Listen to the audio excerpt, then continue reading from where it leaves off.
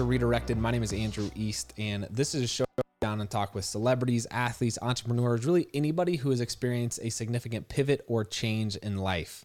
I call these changes redirections, and I think when we take a step back, we realize that all of us go through large changes, and oftentimes it's how we make it through that pivotal moment that defines what's next for us. And so after having experienced a lot of these big changes in my own personal life, I wanted to sit down with people who have made it through these changes well, whether that's in their career, personal life, it could be whatever it is, in order to learn from myself, but then also share those learnings with you. And so today's an episode that I'm really looking forward to, and I have been for a while. We sit down and talk with Nate Boyer, who is a Green Beret. He signed with an NFL team. He's got so many interesting aspects about him. He does a ton of charity work, which I really respect about him.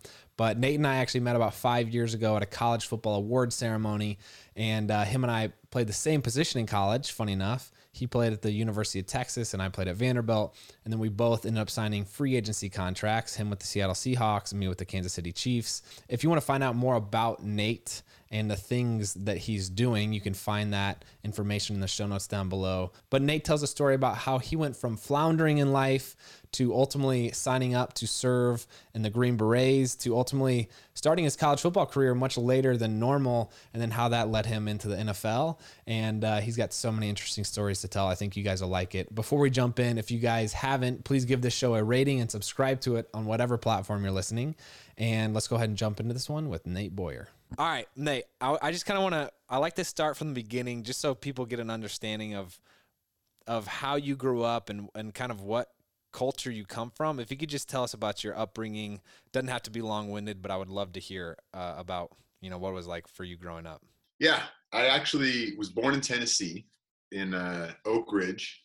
I don't know if you've been there before, but it's right next to Knoxville.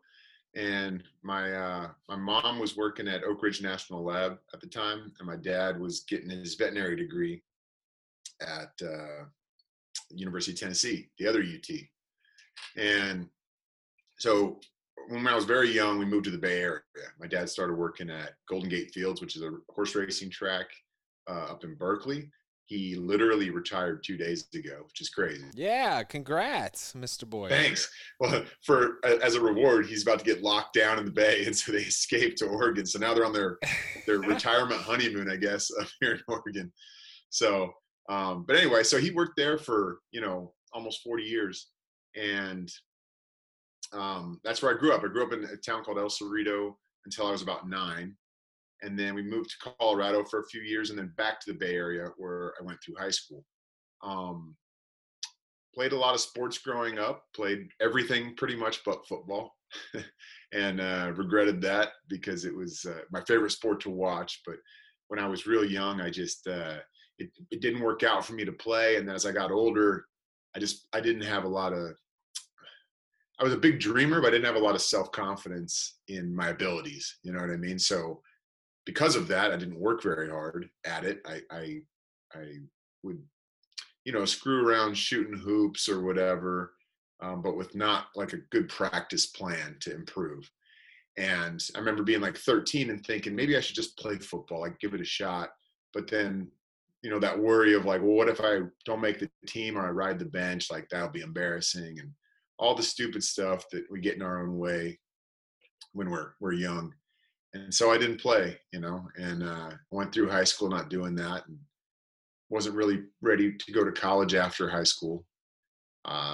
So I moved down to Southern California and started working on a fishing boat first, and kind of dropped out of firefighting school. Wow. Yeah. And then just sort of floundered for a while, really, until 9/11 happened. This begins an amazing story when 9/11 happened for you. You were how old? I was 20. 20 years old. As you say, you're kind of floundering, it seems like, didn't really have a clear purpose and direction. But then when this happened, walk us through what happened next. Yeah. So, I thought about joining the military right away.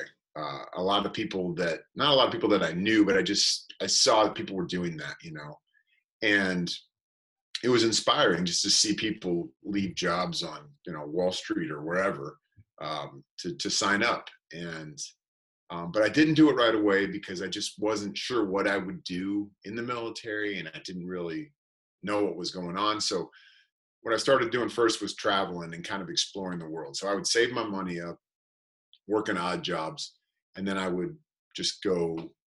Um, I'd go to Europe and backpack around, or Mexico and Central America, and eventually, a couple of years after 9/11, I wound up going to the Darfur in Sudan. So this was a place, it's on the border of Chad and Sudan in sub-Saharan Africa. And it's in the midst of a genocide at this time. There'd been 300,000 people that had been murdered. There's refugee camps everywhere, and they're understaffed at these places. And this other travel that I'd done and exploring, like, it was educational in a lot of ways, but I didn't really have a purpose behind it, serving others anyway. You know what I mean? And so when I got to this decision to go to the Darfur, I started calling all these NGOs like Doctors Without Borders and Child Fund and Catholic Relief Services and all these groups. And they were appreciative of me reaching out, but they just said, look, it's just not that simple. There's too much red tape. You don't have a college degree. We don't really know what you would do. So you can't help us. And I was like, I'll do anything. Like, I don't need to do anything high level. I just want to help. And I just kept getting, I appreciate it, but sorry. And I was like, screw that. I'm going to figure it out. I'm going to fly myself over there. And so I went to the travel agent, a AAA travel agency. We used to do that back in the day before the interwebs dominated society. And I bought a ticket to fly over there. And I just flew out there, spent a couple of months, and kind of BS'd my way onto a UN flight and weaseled my way into the refugee camps and started volunteering and helping out. And they ended up utilizing me. And it completely changed my life forever. It changed me because of the level of gratitude these people had, just to get a glass of clean water, a meal, basic shelter, a soccer ball for like a village full of kids. One ball is like everything. You know what I mean? That was really cool because I grew up not always with a lot, but with very, very loving parents, and like in a country where you can chase your dreams, you could be anything. You know what I mean? I had all these things that I sort of took for granted, as a lot of us do. It's not our fault. It's just we're lucky to be born here, And I developed this this gratitude for people like that, and they were so gracious. They wouldn't take a thing from me. I'd try to give them some of my snacks or like money, and they would just like, the kids would take the snacks, but like all the adults, everyone was like, oh, no, that's just like, it's our culture. Like, we're just, we just appreciate you. And yeah, so like I also developed like this patriotism, sort of this appreciation for what I came from, because they all wanted to hear about America. They all wanted to hear about this great place.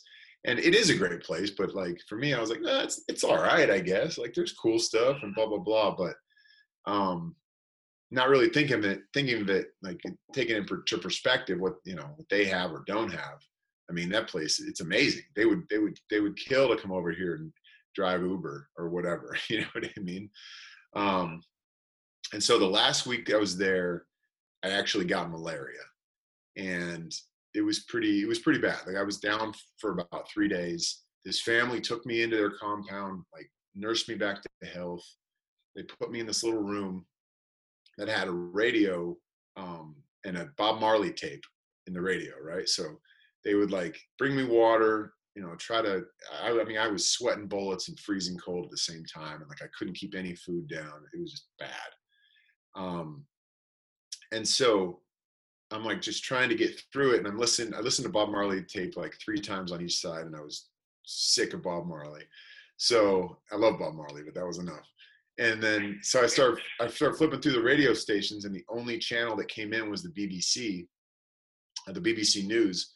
And it was like literally during the Second Battle of Fallujah, which was this like one of the biggest battles in the war. And I'm listening to these Marines, going in and their heroism and fighting for these these people that, have so much different cultures and customs, and all that was sort of put aside. And I just, developed even more pride for my country, and wanted to continue to serve in some way. And so I kind of knew at that moment that the military was going to be the next step. And what year was that? That was in 2004. Bro, I'm just sitting here trying to figure out how you make decisions, because it seems like you make pretty high stake decisions naturally, and it comes easily to you, and like you're not afraid to jump into something like that, you know? I wouldn't say it comes easily though, because I think in a lot of these circumstances, maybe football aside, but these other circumstances, it was like I didn't like myself very much, to be honest. You know what I mean? I didn't feel like I did anything that mattered until these opportunities sort of presented themselves. And then it was like I felt like I've been selfish my whole life, and like, I mean, I partied a lot, and it was just all about, whatever feels good right now. It wasn't about like, it wasn't about anybody else really either. And then it was a lot of poor me stuff, feeling sorry for myself because things aren't going a certain way. And it's like, dude, you're not working towards something. You're not like putting the time in necessary. You're not being of service to others. You're just not generally being a good person. Like, of course, things aren't going to come your way. They shouldn't. If they do, and it happens for some people, and it really frustrates us when we see that, you know what I mean? But like, I was one of those people, so I didn't deserve any of that stuff.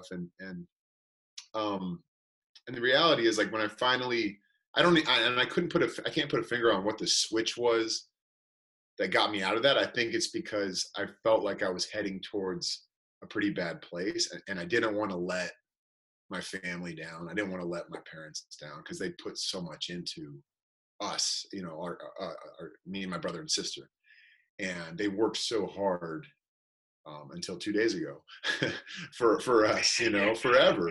And it's like, it's kind of a slap in the face if like I'm just off doing whatever Nate wants to do. And so anyway, I think a lot of it was guilt and like kind of making up for that. But also, once you finally feel that purpose and service to others, it's very addictive, and you finally feel that self-worth. You know what I mean? When it's no longer about you, it really becomes about you feeling whole, at least in a sense. And I just got addicted to that feeling. And and it's also like you feel like you're a part of something bigger than you for the first time, and that's a good thing. It's I think that was very well said. It's so interesting to see you now, who have, I mean, you've had a decorated career serving.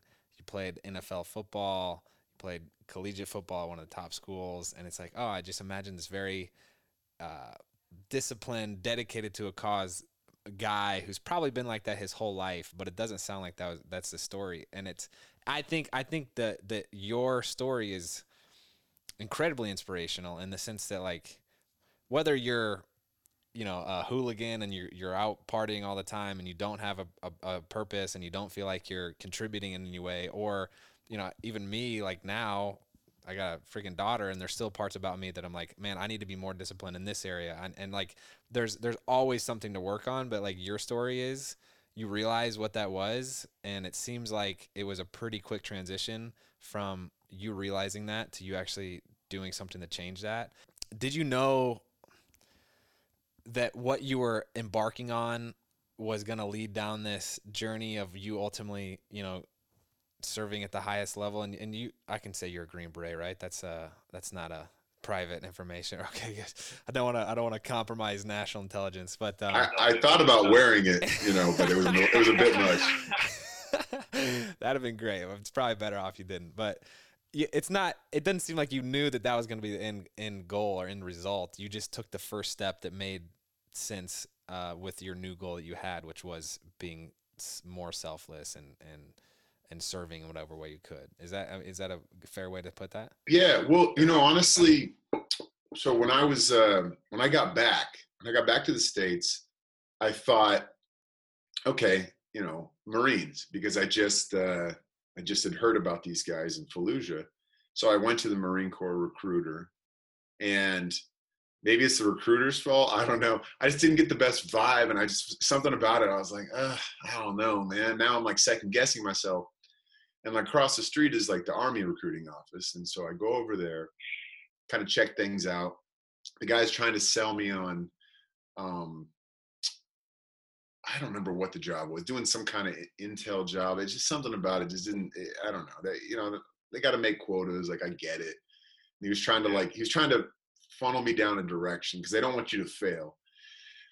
And I didn't really know what a Green Beret was. I knew what an Army Ranger was, but a Green Beret, I kind of just had a misconception. I think honestly, because like Rambo's a Green Beret, and the A Team, they're Green Berets.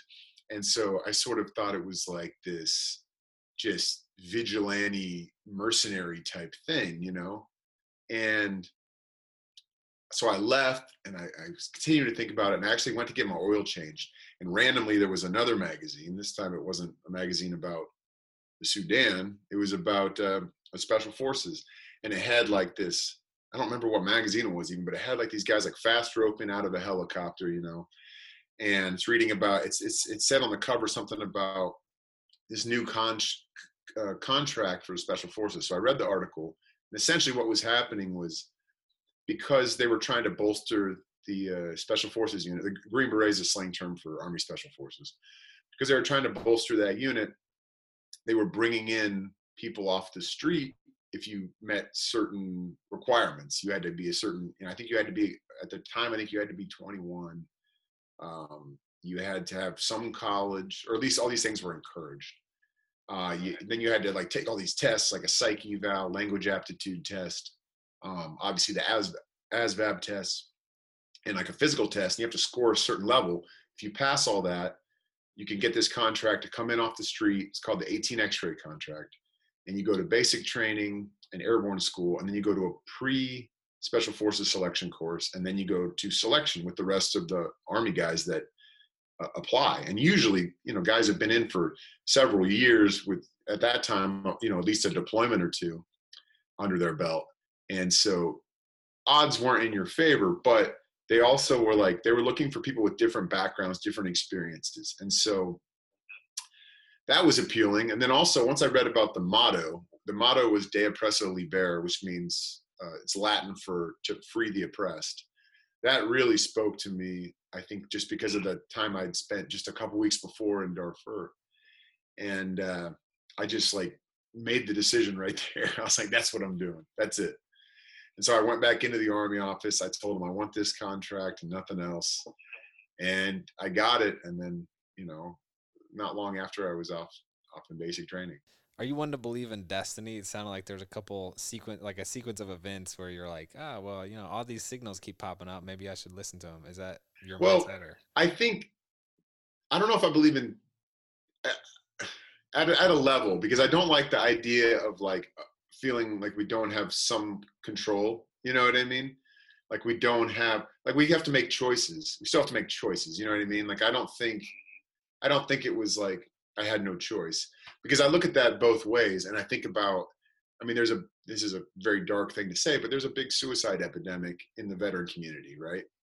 And so if I say I believe fully in this destiny, then I feel like I'm saying those people were destined to take their own lives. You know what I mean? And I don't believe that. I think all those people are like, there was something that could have been done differently from somebody somewhere down the line. A lot of people, probably not one person, that could change that trajectory. Because if you don't believe that's possible, then what are you even trying to do? If you think, this is just going to happen.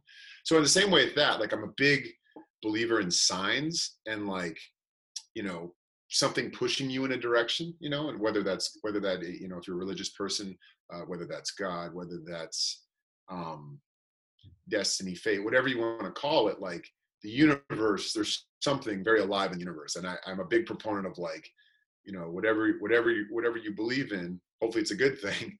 But, listen to the universe and look out for those signs, because I think they do matter. So in a sense that is an element of destiny, I think. Because I try to continue to do that today, and I like to be open to a lot of things. And if it feels right, I mean, the one thing about the military thing that's tough is like you make that decision, it's a 5-year commitment or a 4-year commitment or whatever. It's not like, well, I'll just go do it, and if I don't like it, I'll quit. Like, you can't really do that. Yeah. Yeah. So there was a little Right. more commitment to that, but it's just at the time too, like we were going to Iraq. We'd already been in Afghanistan. The surge was happening, and I didn't really know what else. Like I wasn't at the time. I wasn't thinking. Like, there's nothing else I could really imagine doing that would make sense. I didn't feel super happy back here in the States, so I knew that was sort of what made the most sense, but also something that I actually was passionate about. And so you ended up serving for 5 years. Is that right? Yeah, I did 5 years active duty, and then after I got out and went to college, I actually went into the National Guard in Texas, and so I did 4 more years there, and actually went back overseas a couple of times while I was in school. I don't know if you know about that, but we'll get to Gee, it. I yeah, we'll get to it. All right, so well, I not to cut out what you learned from 2010 onward serving, but what were the biggest lessons that while you were active duty Green Beret that you learned? Man, I learned to um, well, like while you obviously you have incredible, leaders and teammates, um, to also like trust yourself. You know what I mean? Trust your instincts for the most part. I mean, there's an element of like, yes, you have to follow orders, but being in the special forces, being a Green Beret, you have to be very self-sufficient as well. You know what I mean? So that was a big thing, like trusting myself, making a decision and just going for it.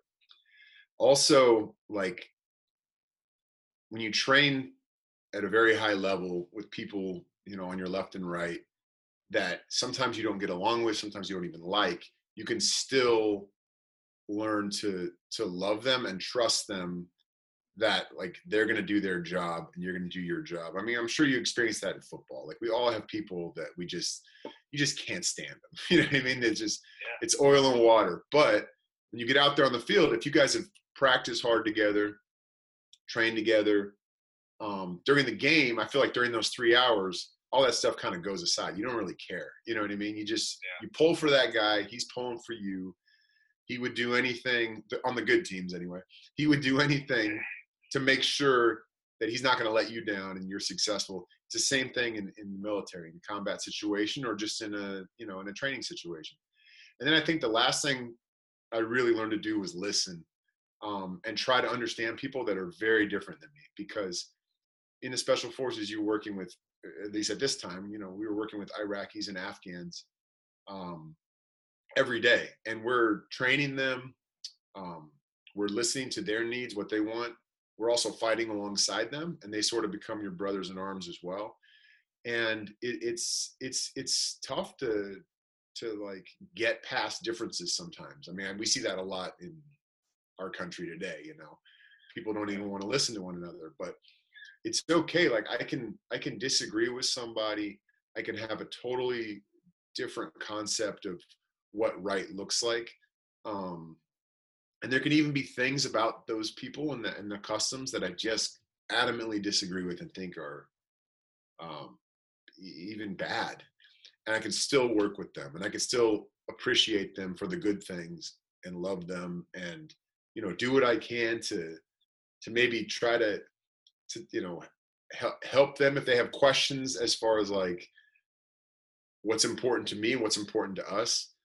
Um, but also like understand that like this is where they were born. If I was born here, I would probably believe these same things. You know what I mean? I would have these same customs and cultures. I would have these same challenges, and I need to continue to try to walk in their shoes as much as possible and understand where they're coming from, because at the end of the day, as messed up as it sounds, like when I think about these situations in Iraq and Afghanistan with like suicide bombers, right?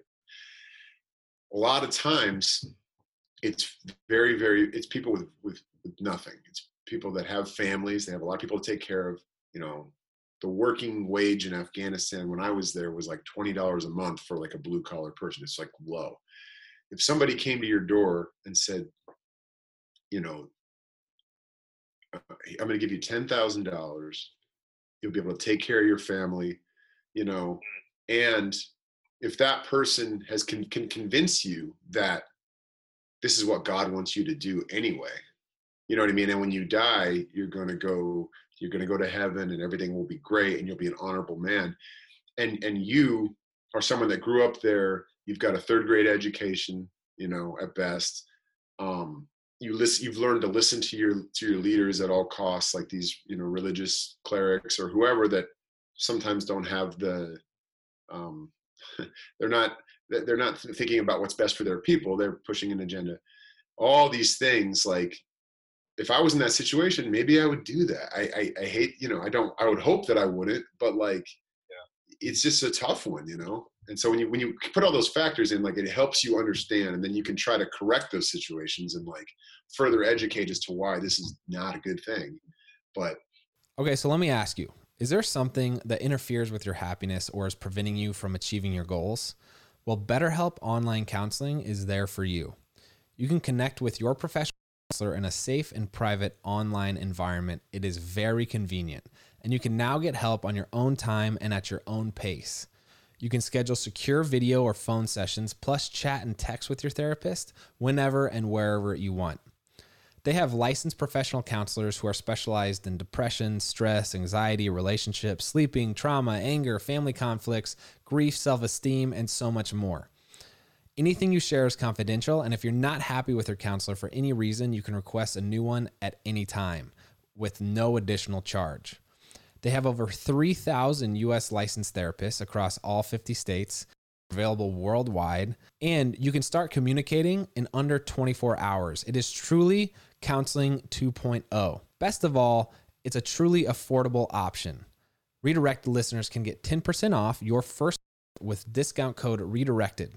So why not get started today? Go to betterhelp.com/redirected and simply fill out a questionnaire to help them assess your needs and get matched with a counselor that you'll love. That's betterhelp.com/redirected. Man, and that's, I think, what you just described, your willingness to listen and to understand and to have, I mean, you've continued to do that not only while you're serving, but also later on. And I think that's like, you just have such an amazing impact in that sense. And that's why I'm such a big fan personally of you, because you've displayed that. And we'll revisit another major event that's happened to you in a little bit. But I'm just really impressed with your willingness to do that and your ability to as well. But we'll revisit in a little bit. I would love to hear, once you're done with your 5-year contract serving with the Green Berets, what happens next? yeah, so I'll back up a little bit. So I have like a year left on my contract and I'm in Iraq, right? And I had the opportunity to re-enlist at that time. And part of me wanted to, because things were still going on, war was still going on, but in Iraq, things were starting to slow down. It kind of looked or felt like at the time, maybe we were going to, you know, move forward out of this global war on terror. And it's not that simple. It's so hard because like the enemy is just not, it's not like you're fighting a country. You know what I mean? There's no surrender. I mean, it's just a different situation. Anyway, so so I was about to turn 29, and I made the decision to get out and finally go to college. I felt ready for the first time. So I started exploring options of where to go. I mean, Vanderbilt was on my list. I'm not going to lie. Let's go Doors. I had a few different schools. I grew up a big Notre Dame fan because I was in the Bay Area. I was a Niner fan, and Joe Montana went to Notre Dame, and Tim Brown played for the Raiders. He went to Notre Dame, and then Rocket Ismail. I had all these legends when I was a kid, so I just became a Notre Dame fan. So that was on my list, but I didn't want to move to South Bend. I wanted to go to a place, being an older student, like a bigger city. So like Vanderbilt was on the list. going back to California was an option, and then University of Texas in Austin. I love Austin. It's a great town. It's very similar to Nashville, actually. And that was where I ended up going. It was the only place I applied. I'd heard stories of Mac Brown, doing a USO tour and like making the helicopter wait while he shakes everybody's hand before he goes back. And you see that Longhorn logo everywhere, especially in the military. I feel like because there's a lot of, in the Army especially, there's a lot of soldiers from Texas, and there's a lot of Army bases in Texas. And so it just seemed like the Army's team, aside from the Army. So that was just, I had my sights set on that. And also I wanted to make up for that regret, of not playing football, because it still bothered me even at 29. And granted, I know that's like a big school and a very tough school to play at, but Yeah, bro. but I was like, well, I'll just try out for the team. If I don't make it, I mean, life goes on. It's all good. At this point, like, I'm okay with failure. You know what I mean? And so I did, and I started training for it while I was in Iraq. And then I came back to the States. I was stationed in Colorado Springs at the time, and I'd go down to the National Strength and Conditioning Association, which is kind of connected to like the Olympic Training Center down there. And I would train there. Like, they let some of the special forces guys come down there and train. So I was training there. I met a guy named Rob Rogers, who was a strength coach. He coached at Missouri and Baylor and USC and all these places. So he started working with me, and I just kind of, went all in on that. And then I had one more trip to Israel before, like a quick, like 2 month, it wasn't like a deployment in the sense of like combat. We were working with the Israeli special forces and more of a training mission. And then I went to Austin right after that. Like, I got out of the Army on January 8th. January 9th was my birthday. January 10th, I actually drove to Austin on my birthday. I think January 10th was the first day of school. And then January 11th was the first day of like the spring tryouts. And I just went for it. And it was, luckily it was all just conditioning at first, the first cuts, because I didn't really know how to play football. But but I was in good condition, I could go forever. So I blew away all the other walk-ons in that regard, just because I'd spent all that time in the Army. And wasn't necessarily super strong or fast, like, 40-yard dash wise. But if we ran, 20 100s, by the 10th one, I was beating everybody on every one, because I'm pretty much going the same speed on every one. So I made the team. And that first year, I was just on the scout team, kind of learning the game. I played safety. At the University of Texas. Yeah. The University of Texas. That's yeah. nuts. It was cool. And the cool part about it, that first year of, not playing, is like, I dressed for home games. I got to lead the team out of the tunnel with the American flag before every game, because I'd served in the military. So like, that was really cool. And then on Veterans Day, we're playing at Texas Tech, and we're blowing them out. And so it's on Veterans Day. So the DB coach goes up to Mac, and he's like, "Hey, we got to put Boyer in. We got to put him in." Like, all right. So he's like, "Let him run down on kickoff." I'd done it in practice a few times, but like, not really. So I go out there, I'm like L4, don't even really know what I'm doing. I just know I'm going down. I'm like, well, I'm just going to try to, run over somebody or bust some kind of wedge or something. I run down there. I get double teamed, of course. I'm like, dude, I'm like the littlest guy out here. Why are you doubling me? And so I get like stood up by these guys. And one of them broke off to block somebody else. And so I'm there with this big dude. I looked him up later. He was a freshman, so I don't feel as cool about it. But he's this big tight end. And I kind of felt his balance, felt him get off balance. And I like threw him down over my shoulder. I'm like 30 yards from the tackle, but the bench went nuts, and so like we come off the field, and it was pretty cool. But I like caught the bug. I was like, all right, I got to find a way to get on the field. And that's when that year during bowl practices is when I decided to start long snapping, because the starter was graduating. He was a senior. And so I started messing with it, man. I started Googling, watching YouTube videos. I would snap 100 balls a day, like in the gym. You know, I'd wait till like it was late. The strength coach let me stay late, and I would just kind of do it in the corner into some pads. And I was terrible for 2 months, probably. Like, couldn't throw a spiral. Didn't have the technique was bad. But I would like, you know, set a camera up. I'd like video myself a little bit, and then go watch and compare to some of these guys that have been doing it for years. And then that summer, because I was in the National Guard, I went back overseas. And so when I went to I went to Afghanistan between the last couple of years I was playing. And so I built a little target out of plywood, and I was just snapping footballs into the target whenever, you know, in between missions. Dude, it's so this story is such a cool example of flexibility, I feel like, or rolling with the punches. Like, look, you just got done serving, now you walk on, like flexibility and opportunism, I guess. I don't know. I'm trying to come up with words that summarize like the lessons that are takeaways from this. Strategic awareness for you to like know Mac Brown's story, that he's been on USO tours, that you might like have some connection there. And then the long snapping, like choosing that as the position that, hey, you know what, there's a real opportunity here that you could learn.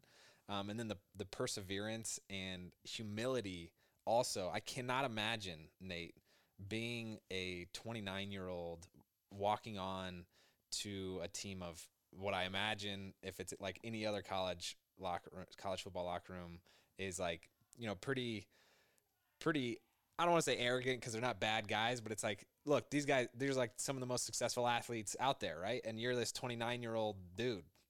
And the humility that takes is really impressive, you know? Yeah. I appreciate it, man. I mean, it was, you know, I'm a kid at heart too, though. Like, I'm immature in a lot of ways, so I fit right in a lot of ways. So, I mean, some parts of us stop growing up at 19. Let's just be real, you know. So, no, I had a great, man. And most of the people I was hanging out with in college were my teammates. You know, even though I was 10 years older than a lot of them. I had my other friends in town there in Austin, but you know, those are the guys I went to battle with. You know, I know it's not combat; it's very different, but like it is the same in the sense of the locker room, the brotherhood, the camaraderie. Like we talked about earlier, you know, doing your job so that the guy on your left and right is successful. I mean, all that stuff, like it builds bonds, and the age stuff kind of goes out the window.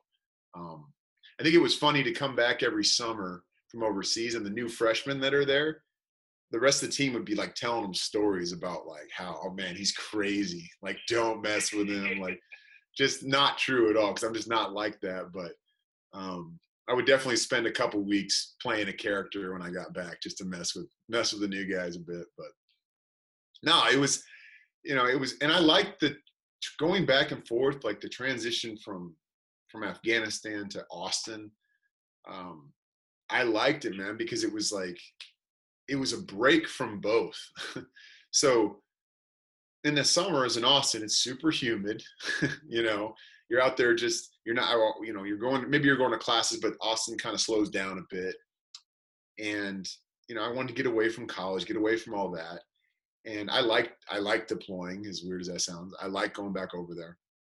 And so, but also knowing that I'm only going for about 3.5 months versus, you know, my first deployment was about 9.5 months.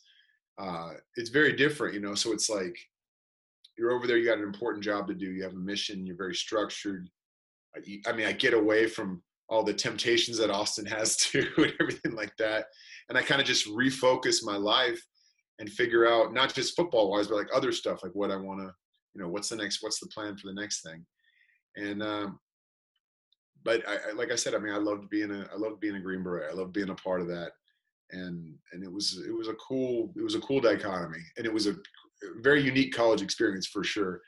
But I wouldn't have done it any other way. And we weren't even that good in those years as a football team, but there's no other school I would have gone to, just because of the experience in Austin and getting the opportunity to play, you know. I mean, I came back from that trip and won the starting job and started for 3 years, you know, and that was considering I'd only been playing football for 2, that was crazy, you know. But it worked out. Let me just list off some accolades that you earned while playing. First team academic All Big 12, academic All American, Big 12 Sports Person of the Year, and the Armed Forces Merit Award. Dude, what a story! The cheesiest one though is the Disney Spirit Award. Oh, I didn't find that one. My bad, dude. Congrats. Hey, is that like you got some cheers or something you could throw? Pom poms maybe, but it's great. So, what did you even study while you were at UT? Do they have classes down there? They It's a good school, man. Come on, it's a great school. Yeah, I did. I studied, so undergrad, I studied kinesiology because I honestly thought I was going to get into potentially coaching or something like that. First year in, I knew I didn't want to be a coach, but I stuck with it, finished my degree in that. And then I actually got my master's degree in advertising. And so I wanted to go to film school while I was there, but it was just too much with football, with deploying, like film school. I mean, you shoot a lot of projects, you know, and the graduate film program, they only let like 20 people in every year. And so it was already hyper competitive. And I talked to the dean and people in the communications department. They said, look, what you should do is, if you're interested, you should maybe do another degree in the comm school, and then you can take film electives, you know, film related electives. And that's what I did. So I did advertising, which was great because I actually learned a lot about development, branding. I mean, there's still production involved in that, but there's a marketing aspect in the film and television world that I'm working in now that is essential. So if you just are taking creative classes, like that's great if you're purely a creative, if you're just a writer or you're just an actor or whatever. But if you're trying to be a producer and you want to have run a production company, which is my goal, all these things are essential as well. So that was great. So I was able to do that, you know, and finish that degree. And then, yeah, I mean, just to get the opportunity to play in one game with the Seahawks was pretty cool too, you know. Freaking awesome, man. And in 2015, another pivotal moment happened. You met me in New Orleans, and but then you got picked up in free agency by the Seahawks, and you played a freaking game, dude. You did it. Yeah, I did. I was just remember the last day of the draft. I got a call from the Rams. It was the St. Louis Rams then, and the St. Louis Rams and the Seattle Seahawks.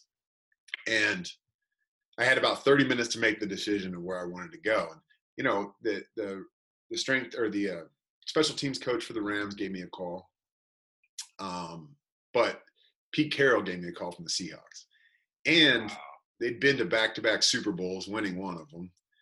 And the Rams, you know, they're coming off, I think, a 4-12 year. It was just like, I had people telling me like, hey, dude, you're going to have a much better chance making the Rams. Like, you should do that. And I was like, yeah, but either way, I'm a long shot. I'm a huge long shot. If I don't go after the big fish, you know, I'll regret it. Just like being a Green Beret, you know, same kind of thing, same mentality. So that's what I did. I just said, no, I'm going to go to Seattle. Whatever happens, happens. And once again, I don't regret that decision. And you've provided and you've earned this platform from which I feel like you've used so responsibly. I want to revisit the empathy thing that we were discussing earlier, and you had this conversation with Colin Kaepernick while the whole taking a knee thing was taking place. If you could touch on that. Yeah. So that one game I got to play in, just like in college, I got to lead the team out of the tunnel with the American flag, which is really cool. Like, players don't usually do that. But the equipment manager came up to me before the game and said, hey, you know, we usually have an active duty guy lead the team out, you know, with the fire going off and the cheerleaders and everything with the flag. And he said, but, you know, do you want to do it? It's your first game here. I didn't know it was going to be my last. And it was it was in CenturyLink Field. It's against Peyton Manning and the Broncos. It's like a big deal. And so I was like, of course. So take the flag, run out of the tunnel, and then we're on the sidelines. And in college, you know, you're not on the field when they play the anthem. Like we're in the locker rooms, and then they play the anthem, and then we come out. And in college, in the NFL, obviously, that's a different situation. So I'm standing on the sidelines, not even really thinking about it. And then the announcer says, "Would everybody please rise as we, you know, honor the nation by playing the national anthem?" And so I like look around, we're supposed to find the tallest flag in the building, wherever you are. And so I find there's like this flag like way up high. I turn like face the flag, put my hand on my heart, and then the anthem starts getting sung, and I got super emotional. I start crying, so I'm like bawling on the sidelines during the anthem. And afterwards, it was super cool. Like Earl Thomas and Richard Sherman and Marshawn and all these guys like came up to me and like, you know, gave me a hug and, you know, just were appreciative. Um, you know, Russell Wilson, everybody. Like it was really cool because I think they all kind of saw me losing it.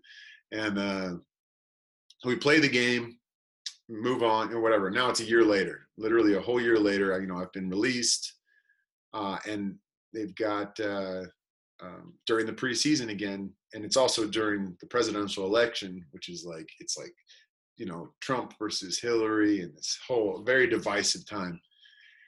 And Colin Kaepernick starts sitting on the bench and protested the anthem. And you know, I'm a big Niner fan. I grew up a Niner fan, and that one, you know, really hurt me more than anything. It wasn't like I wasn't just like super offended or whatever. I was just like hurt because I don't know. I just took it. I took it a certain way because of what do those symbols mean to me. You know what I mean?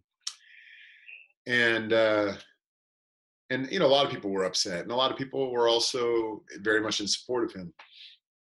And I kept getting reached out to by like CNN and Fox News and you know, whatever, headline news and MSNBC. They're all reaching out like, hey, you got to weigh in on this because you were in the military and you played. Is this offensive to the military? Blah blah blah. And I'm like, first of all, I don't speak for every veteran, and second of all, like I'm not going to go no matter what. If I go on a certain station, a certain channel, like I'm going to be put in that box of like, oh, he's a bleeding heart liberal, or you know, he's a gun-toting conservative, or whatever. Just because I went on that show, and it's like I don't really feel like either. I feel like I'm in the middle on a lot of things. I have my own opinions on every issue. You know what I mean? And so I didn't do it. I said no, I don't want to do that. And the Army Times reached out twice, and like the Army Times is this little newspaper that not a lot of people read. And you know, it's always in the bathroom on base. You know what I mean? Like it's just one of those things. Yeah. And they hit me up and asked me to write an opinion piece. And I said, I don't want to write an op-ed. Like I don't want to write about like why he's wrong and this is why he should do that. They wrote me back again. They said, look, we just want you to write something. You can write whatever you want. And I said, fine, I'll do it if I can write an open letter to Colin. And they said, okay. And I said, and I get to see the final edit. So I just wrote this letter, which you can still, yeah, you can find it online. If you just Google open letter to Colin Kaepernick, Nate Boyer, or whatever, you'll find it. But basically, I just explained my experiences, why I feel the way I feel, but also said, look, I don't know what it's like to be you and walk around in your shoes. And so, you know, I know what you're doing is very courageous, and tough, and you know, I look forward to the day that you're willing to stand again. I just want to read one little paragraph that kind of touches on why I mean, because you have you who served as a Green Beret, you played in the NFL, and then him, and you're both kind of spokespersons for this cause. And you said this. You said, even though my initial reaction to protest, to your protest was one of anger, I'm trying to listen to what you're saying and why you're doing it. When I told my mom about this article, she cautioned me that the last thing our country needed right now was more hate. And as usual, she's right. And I just feel like, man, if we had more of that perspective, like it's okay to have differing opinions, but I feel like yeah, absolutely. But where we go wrong so often is assuming that there's no room to listen to the other opinion. And so anyway, I wanted to bring that up because I think it's important, especially in the political climate we're living in right now, and there's just so much going on. Like that attitude that you had of like, look, I was initially angry, but I'm gonna put that aside and actually listen to what you're saying is just so good, dude. So thank you for sharing that. I mean, Colin appreciated it too, and he actually ended up calling me and wanting to sit down. So we ended up meeting the next day in San Diego right before their final preseason game. Like literally 4 hours before kickoff, I met him in the hotel lobby, and we just talked about all this stuff, man. And we chatted for a couple hours before the buses left, and then he asked if there was another way he could protest that wasn't going to offend people in the military. And I was like, man, no matter what you do, people are going to be offended. Like, you can't win here. Like, I was like, of course I want you to stand, but I don't want you to stand out of obligation. I want you to stand because you want to. And through our conversation, we sort of came up with this idea of taking a knee instead alongside his teammates. I told him, I said, look, I think that's more respectful, at least. If you're not going to stand, doing something, being alongside your teammates is very important. And to me, sitting on the bench, like back away from everybody, kind of looks like you're either making it about you or that you just don't really care, And I don't think, after our conversation, I was like, I know that's not the case. So that's when he changed, that day. And I stood on the field next to him while he took a knee. And I think it was an important moment for me too, because it was like, that took some courage on my part. Even like, I knew I was going to get attacked. I knew I was going to get whatever, but I was like, hey, look, I'm standing up for the Constitution, the First Amendment, which is freedom of speech, and I'm standing up for somebody that I think is a good person. I might disagree on a lot of levels, a lot of things that he's saying, but like, that's okay. I could still show compassion, and we can still figure things out together and hopefully come to more middle grounds in our country where I feel like he listened to me and he feels like I listened to him, and we're trying to figure things out together. Powerful stuff, man.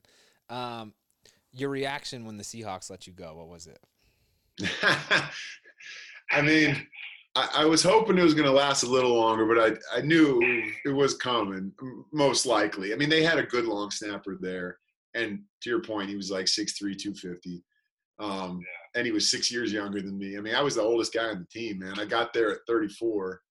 I was the oldest rookie in NFL history in the modern era. And the next oldest guy was the 33-year-old punter, John Ryan. Like, everybody else was super young. So anyway, but I remember the GM, John Schneider, was a great guy, man. And he's been a big supporter of charity stuff I've been working on since then. But he's walking down the hall towards me, and he had this look on his face like, man, I got some bad news here, And I knew what he was going to say. I mean, before he even said it, he walked up, he's like, Nate, I'm like, it's all good, man. Don't worry about it. And he was like, sorry. And I'm like, dude, it's business. I was like, you took a chance on me. I appreciate it. He took me up to Pete's office, and, we sat down there and chatted for a bit. Nah, it was good, man. Like, it was all good. I could tell it was like their dog had died, they had it was such a sad day. And, but it was more about like what what they felt like I was bringing to the locker room, not the field.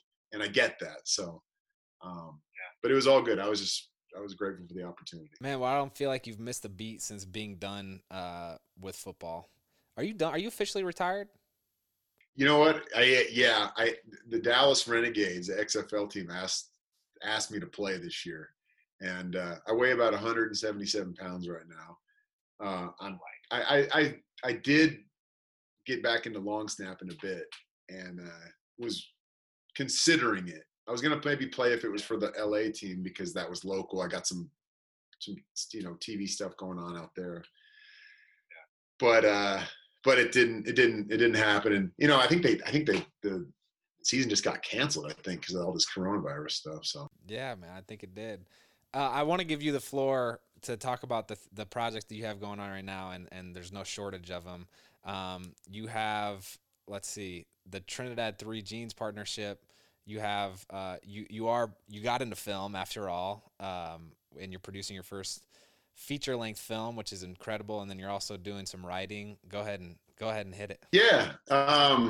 So Trinidad 3, this is it right here. Trinidad 3 Genes. Trinidad is a Marine buddy of mine. He was in 2-7, which is a battalion that hit pretty much the hardest in Iraq and Afghanistan on back-to-back deployments in 08 and 09. I think they lost 29 guys. And sadly, they've lost roughly 45 to suicide since then out of one battalion, which is like unheard of. Well, a lot of these guys have kind of banded together in the Los Angeles area, and they were stationed out at 29 Palms, which isn't far from there. They've banded together out there, and through our charity MVP that I started with Jay Glazer, which stands for Merging Vets and Players, these guys have sort of come out of the woodwork and started working together again and like building themselves back up and finding new purpose. Well, Trinidad, he went to fashion school after the Marine Corps. And he went to FITM, which is super weird. And he was like in his late 30s. Imagine that. Talk about going back to college, fish out of water thing. Like he's out there because he loves denim and he wants to make the greatest gene known to man. So he's out there doing that, hyper focused on it. And as things have developed, we partnered up recently because we have that same mission and concept of like repurposing materials, but also repurposing people, and like, that's all we want to be as veterans, like repurposed in some way. And, for him to find that love again and something that he really has that same passion for, like he did in the Marine Corps, it's inspiring, man. It's tough business. It's very challenging, but it's super cool. So yeah, Trinidad 3 Genes, check it out. It's incredible stuff. It's all made in America. Everything is made in Los Angeles, which is very rare, very, very rare these days. And it's the best stuff you can buy. It's really, really high quality stuff. And then the movie. So produced my first feature film. We're in post-production right now. Man, we did this thing on a shoestring budget out in Massachusetts over the winter, pretty much right after Christmas until late January. And a lot of veterans involved in that as well, both in front of and behind the camera. It's a thriller called The Secret of Cinchony. And in movie money, like we made this, like it's insane. And we made it for the low six figures, the lowest six figure you can imagine. So like, it's but to me it looks like a $1 million movie or more, and I can't wait for that to come out. And then when's the release? Yeah, we don't know yet. We're going to submit to film festivals. We're going to submit to film festivals first. So I think our first goal is to submitting to Toronto Film Festival, which I believe is in September. And so then we'll just kind of go down the line. I mean, I would love it to be at South by Southwest because it's back in Austin, or Sundance. I've been to Sundance before. That's great. And then lastly, I partnered on this book. It's called Deliberate Discomfort. It's actually written by one of my commanders in the Special Forces, Jason Van Camp.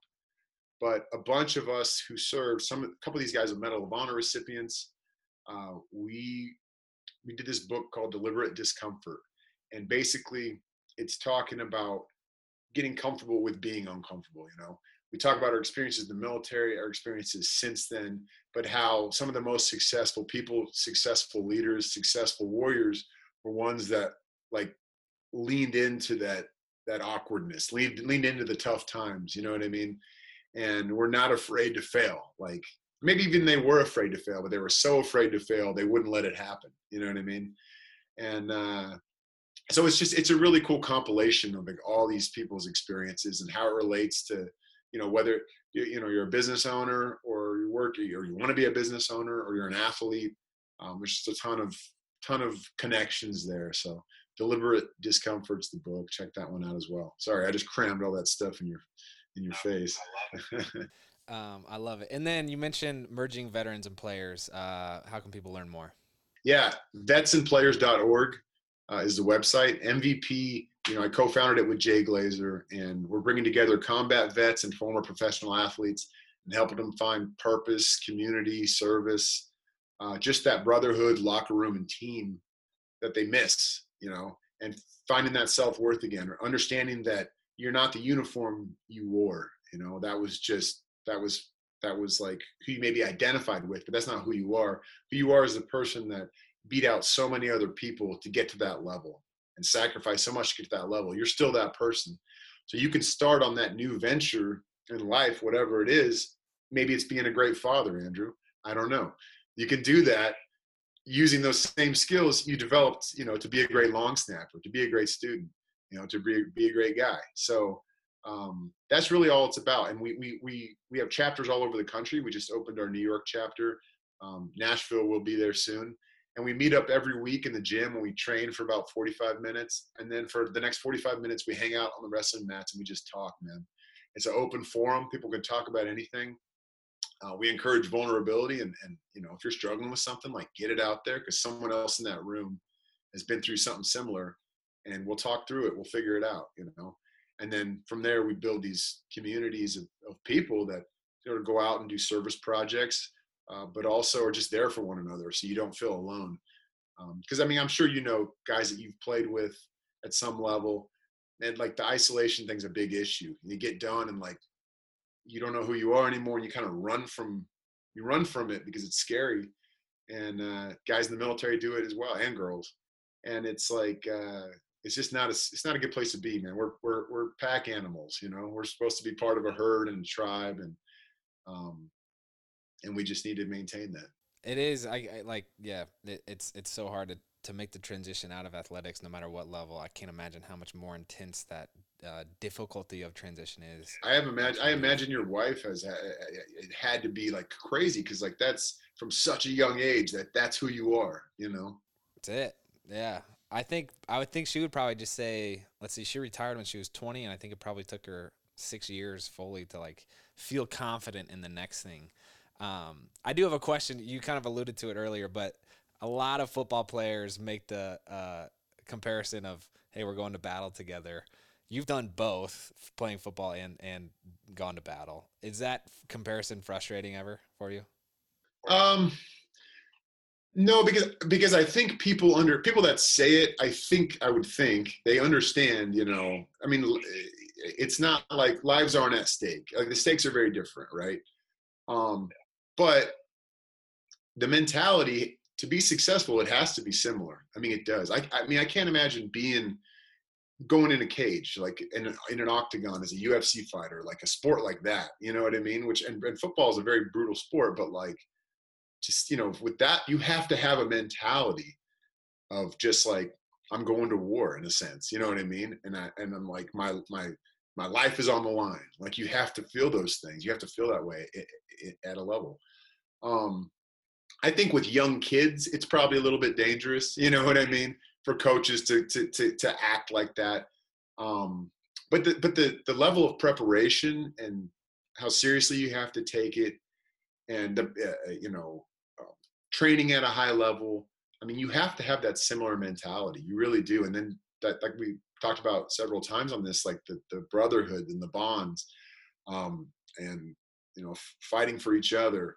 All those things are essential to successful teams. Like, you have to have that, or you don't win. That's why the Seahawks were so good, I think, because when you looked at that team, who all those guys have become superstars now, and a lot of them are on different teams because they couldn't afford to keep them all. But a lot of those guys were not high draft picks, chip on their shoulder type guys. That's the type of guys Pete Carroll liked to have on the team. And they just fed off one another, man. You go to practice and there's this energy level that I haven't noticed anywhere else. Like, I've been to training camp with other teams and seen stuff, and it's just different. It's just different there. And it was just a group of guys that were pushing each other to be better all the time. And that's the same. It goes the same way in the military. The best units are ones like that have that, that live and die for one another mentality. I'll do anything for this guy, even if I don't like him. Yeah, man. We're I'm taking up a lot of your time. I'm glad I caught you on quarantine, or else you probably have something to do. But we'll close out. I'm curious to hear what your goals are now, Nate. Man, I want to have my own production company when it comes to personal goals and at a professional level. I want to make my own content, make my own movies. I do want to direct a film. That's kind of my next goal. Yeah, just keep moving forward in that regard. But also with MVP, man, I want to have that charity be everywhere. I want to have chapters all over the country. That's a big goal for that. And I just want to continue to empower people to be great. I mean, we all are capable of it. You know, we all have a story. We've all been through tough stuff, and we're all able. You know, so like, don't let anything get in your way, because the number one thing that gets in your way is yourself. I know that from personal experience, you know, and the roommates in your head. That's what stops us from being great. Because without obstacles, there is no greatness. You need those obstacles, so there's no excuse there. Wow. I feel kind of silly asking this question because I feel like this whole episode has been just packed full of lessons. But 3 pieces of advice that you would give the audience. I know you just gave one. I've said this before, and I think it's super important. And it's sort of it can relate to a lot of different things, but I think it especially relates to if somebody asks you the question like, what do you want, or what do you want to do? And I think the three really important things for me to remember is to be very clear about what that thing is, be specific, and be honest. Be brutally honest. You know what I mean? I've seen it a lot in the professional world, as far as like the film and TV world, right? Where, a young person comes in, a lot of accolades, well-educated, super smart, super creative, ultra capable, and someone asks them what they want to do, and they know the answer to the question, and they're afraid to like put it out there because maybe it'll sound a little audacious or stupid, or like, they're afraid the person will be like, oh, you're crazy. It's going to take you 15 years to get to that level. You have to do this, this, this. But it's like, no, be clear, be specific, and be honest about who you are, or who you want to be, or what you want to do. And then people can help you. Otherwise, they don't know how to help you. If you're like, well, I'm kind of interested in this, but this is cool, and I just don't know. And the answer to that too is if you don't know right now, then try things. Get out there and try all those things that you're interested in, and you'll find things that stick. Don't just join the military, because then you're stuck. But whatever you're interested in, go seek it out, go check it out, give it a try, and you never know. Thankful that you gave us the time here today. It's so cool that you have not only had the courage to engage in the conversations that you've chosen to engage in, which takes courage because it's not easy. You're going to catch slack from both sides. And you've just been such a fantastic figurehead. I think a great example of how, again, to have empathy and really like engage in conversation with people of a different mindset, and all your accomplishments well earned. I appreciate you giving us the time and all the wisdom as well. I'm sure they will. Thank you, Andrew. And I've been following you guys and your family and everything, and really proud of you guys. And